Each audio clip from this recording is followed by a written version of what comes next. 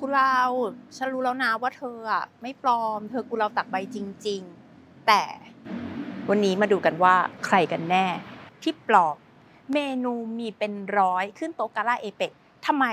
รัฐบาลไทยของพลเอกประยุทธ์เลือกโปรโมทกุเลาตากใบวันนี้มาคุยให้ชัดกับพนิกาค่ะ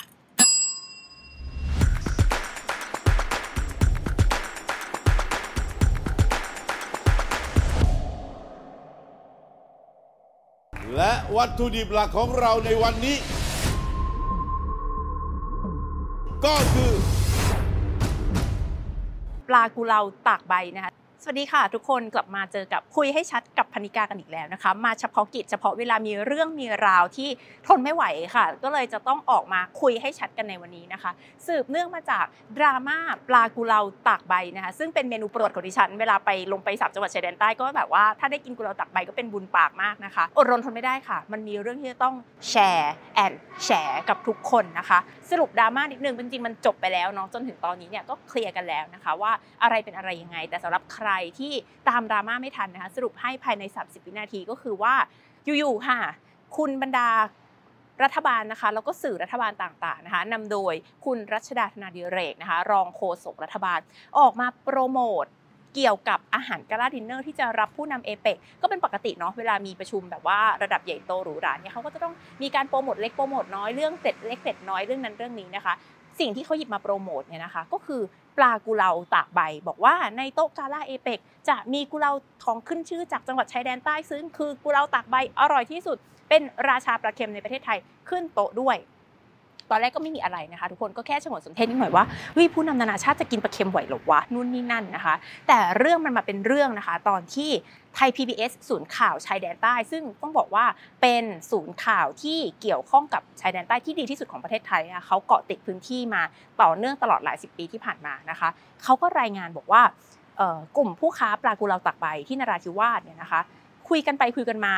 งงว่าใครวะที่ขายปลากุเลาตากใบให้แบบว่าไปทำอาหารกาล่าดินเนอร์เอเปกเพราะว่าไม่เห็นมีใครรู้เรื่องเลยนะคะเขาก็ทำข่าวเสนอขึ้นมาซึ่งก็เป็นข้อเท็จจริงนะว่าสะท้อนมาจากประชาชนในพื้นที่ว่าเขาไม่ได้ขายแล้วเท่านั้นแหละกลายเป็นดราม่าใหญ่โตจ้ะใหญ่โตถึงขนาดไหนสุดท้ายแล้วค่ะมีร้านหนึ่งนะคะชื่อว่าร้านป้าอ้วนซึ่งก็อยู่ที่ตากใบนี่แหละนะคะออกมาบอกว่า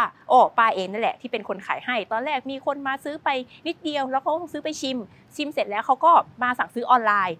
ก็เลยยิ่งเป็นดราม่าไทย PBS โดนด่านะคะซึ่งอันนี้ก็ต้องบอกว่าอยากจะช่วยไทย PBS นิดนึงนะคะว่าเขาไม่ได้เสนอข่าวปลอมหรือข่าวเท็จอะไรแต่ว่าเป็นข้อเท็จจริงที่เกิดขึ้นและสะท้อนมาจากในพื้นที่แต่พอป้าอ้วนตอบกลับมาแบบนี้เนี่ยก็โอ้โหโดนกระหน่ำซ้ำเติมกันใหญ่เลยว่าไอ้พวกชังชาติไปแบบว่าด้อยค่าปลากุเลาของรัฐบาลอะไรแบบนี้นะคะเชฟชุมพลซึ่งเป็นเชฟที่รับผิดชอบโต๊ะกาล่าดินเนอร์เอเปกสำทับอีกรอบนึงบอกว่าซื้อมาจากร้านป้าอ้วนจริงๆแต่ว่าเชฟชุมพลบอกว่าผมใส่ในซอสมัสมั่นโคขุนโพนยังคำครับปลากุเลาตากใบใส่ในซอสมัสมั่นโคขุนโพนยังคำคุณพูดถูกต้องแล้วครับดิฉันไม่ได้ว่าอะไรดิฉันก็บอกแล้วว่าดิฉันเข้าใจคุณพูดถูกต้องแล้วครับปลาเค็มมันก็เหมือนน้ำปลาใช่ไหมแล้วก็ใส่นิดใส่หน่อยเป็นฐานะเครื่องชูรสเครื่องปรุงรสนะคุณพูดถูกต้องแล้วครับแสดงศักยภาพของปลากุเลาตากใบได้เหมือนกันปัญหาก็คือว่าในท่ามกลางอาหาร5คอร์สที่ประกอบด้วยวัตถุดิบเป็น100อย่างนะคะมีผักจากวิสาหกิจชุมชนทั่วประเทศไข่เป็ดไล่ทุ่งจากสุพรรณบุรีดองดอกเกลือจากอะไรนะเพชรบุรีนะคะมีอะไรอีกโคขุนโพนยางคำสกลนครโคราชวากิวปลาเก๋ามุกภูเก็ตกุ้งมังกร7สีภูเก็ตแล้วอะไรอีกไม่รู้เยอะแยะไปหมดเลยซึ่งล้วนแล้วแต่เป็นวัตถุดิบหลักหมดเลยคือมันเห็นเป็นตัวเป็นตนเนาะทั้งกุ้งทั้งปลาอะไรต่างๆทำไมคะรัฐบาลไทยถึงตั้งใจที่จะโปรโมทน้องปลากุเลาตากใบของดิฉันว่านี่คือซอฟต์พาวเวอร์ของประเทศไทยกลิ่นอันรันจวนของกุเลาตากใบจะต้องดังไปไกลทั่วโลกแต่เรื่องนี้มันถอดรหัสได้ไม่ยากค่ะว่าทำไมท่ามกลางเมนู100ชนิดที่ล้วนแล้วแต่เป็นของดีของดังของอร่อยของแต่ละพื้นที่กุเลาตากใบจึงกลายเป็นเมนูที่1ในดวงใจของรัฐบาลประยุทธ์จันทร์โอชาต้องเอามาโชว์สายตาชาวโลกแบบโปรโมทกันขนาดนี้เห็นความตุได้จากคำพูดของคุณรัชดาธนาดิเรกรองโฆษกรัฐบาลเองบอกว่าเอาปลากุเลาตากใบมาขึ้นโต๊ะเอเปกเนี่ยก็เป็นเพราะว่าปลากุเลาเนี่ยนะเป็นสิ่งที่ ทหารโดยสอบต.นะสอบต.ก็คือเป็นหน่วยงานที่ดูแลเรื่องกิจการชายแดนใต้นะคะเขาไปส่งเสริมประมงส่งเสริมอาชีพเกษตรกรพื้นบ้านให้สร้างงานสร้างรายได้มั่นคงมั่งคั่งยั่งยืนตามหลักการที่รัฐบาลใช้มาโดยตลอดในการแก้ปัญหาชายแดนใต้นะคะดิฉันก็จะบอกให้ว่าดิฉันฟังปุ๊บ รู้สึกย้อนรำลึกไปถึงอดีตสมัยที่ดิฉันยังเป็นสมาชิกสภาผู้แทนราษฎรและตอนนั้นเป็นรองประธานคณะกรรมาธิการกฎหมายและสิทธิมนุษยชนหนึ่งในเรื่องที่ดิฉันรับผิดชอบนะคะเพราะว่ารับผิดชอบสายสิทธิมนุษยชนก็คือเรื่องการซ้อมทรมานในจังหวัดชายแดนภาคใต้และสถานที่ที่มีปัญหาเรื่องการซ้อมทรมานในชายแดนใต้มากที่สุดก็คือค่ายใหญ่ที่สุดนะคะคือค่ายอิงคยุทธบริหารจังหวัดปัตตานีนั่นเองตอนนั้นอาจารย์ปิยบุตรก็ไปด้วยนะคะได้กรรมาธิการทั้งชุดเนี่ยได้ลงไปคุยกับแม่ทัพในกองที่กองทัพภาค4ส่วนหน้านะคะซึ่งค่ายใหญ่เขาก็คือค่ายอิงคยุทธที่มีประเด็นซ้อมทรมานกันบ่อยๆเนี่ยแหละนะคะแล้วก็ได้พูดคุยอะไรเสร็จสับว่าแบบขั้นตอนเป็นยังไงไม่มีการซ้อมแน่นอนมีถูกระเบียบทุกประการค่ะกลับก่อนที่ออกจากค่ายดิฉันได้อะไรทราบไหมคะได้ปลากุเลาตากใบ1ตัวทุกคนด้วยสตอรี่เดียวกันเป๊ะเพราะว่าปลากุเลาตากใบเป็นปลาที่กองทัพและสอบต.ไปช่วยส่งเสริมให้เกษตรกรในพื้นที่ประชาชนในพื้นที่มีงานทำมั่นคงมั่นคั่งยั่งยืนเป็นการใช้เศรษฐกิจนำหน้าการทหารบลาบลาบลาบลานะคะดิฉันเนี่ยคุ้นพล็อตนี้มากค่ะแล้วก็เข้าใจเลยนะคะทุกท่านคะเวลาเราอยู่ในเวทีระหว่างประเทศเราคนไทยเนี่ยโดนเรื่องไหนมากที่สุด2เรื่องนะคะท่านไปถามนักการทูตนักการต่างประเทศคนไหนของประเทศไทยเขาก็จะตอบเหมือนกันหมดข้อที่1ก็คือเรื่อง112นะคะเรื่องการละเมิดสิทธิมนุษยชนด้วยการใช้กฎหมาย lèse majesté หรือว่ากฎหมายหมิ่นพระบรมเดชานุภาพ112นั่นเองเรื่องที่2ก็คือเรื่องการละเมิดสิทธิมนุษยชนในชายแดนใต้นะคะการซ้อมทรมานการบังคับสูญหายต่างๆ2เรื่องนี้คุณไปเวทีระดับระหว่างประเทศไหนคุณก็ต้องตอบคำถามนะคะแล้วก็มันเป็นแบบปมในใจของประเทศไทยนะคะเพราะฉะนั้นเมื่อเป็นเจ้าภาพจัดเอเปกดิฉันคิดว่าไม่ใช่เรื่องบังเอิญแน่นอนนะคะที่ปลากุเลาตากใบถูกจงใจเลือกขึ้นมาเป็นเมนูที่ถูกพรีเซนต์ทั้งที่ใส่เป็นแค่ผงชูรสนะคะเพราะว่ารู้อยู่แก่ใจว่าปัญหาชายแดนใต้เป็นปัญหาที่ทั่วโลกให้ความสนใจเขาก็คงอยากจะใช้พล็อตเดิมในการอธิบายกับประชาคมโลกว่าการแก้ปัญหา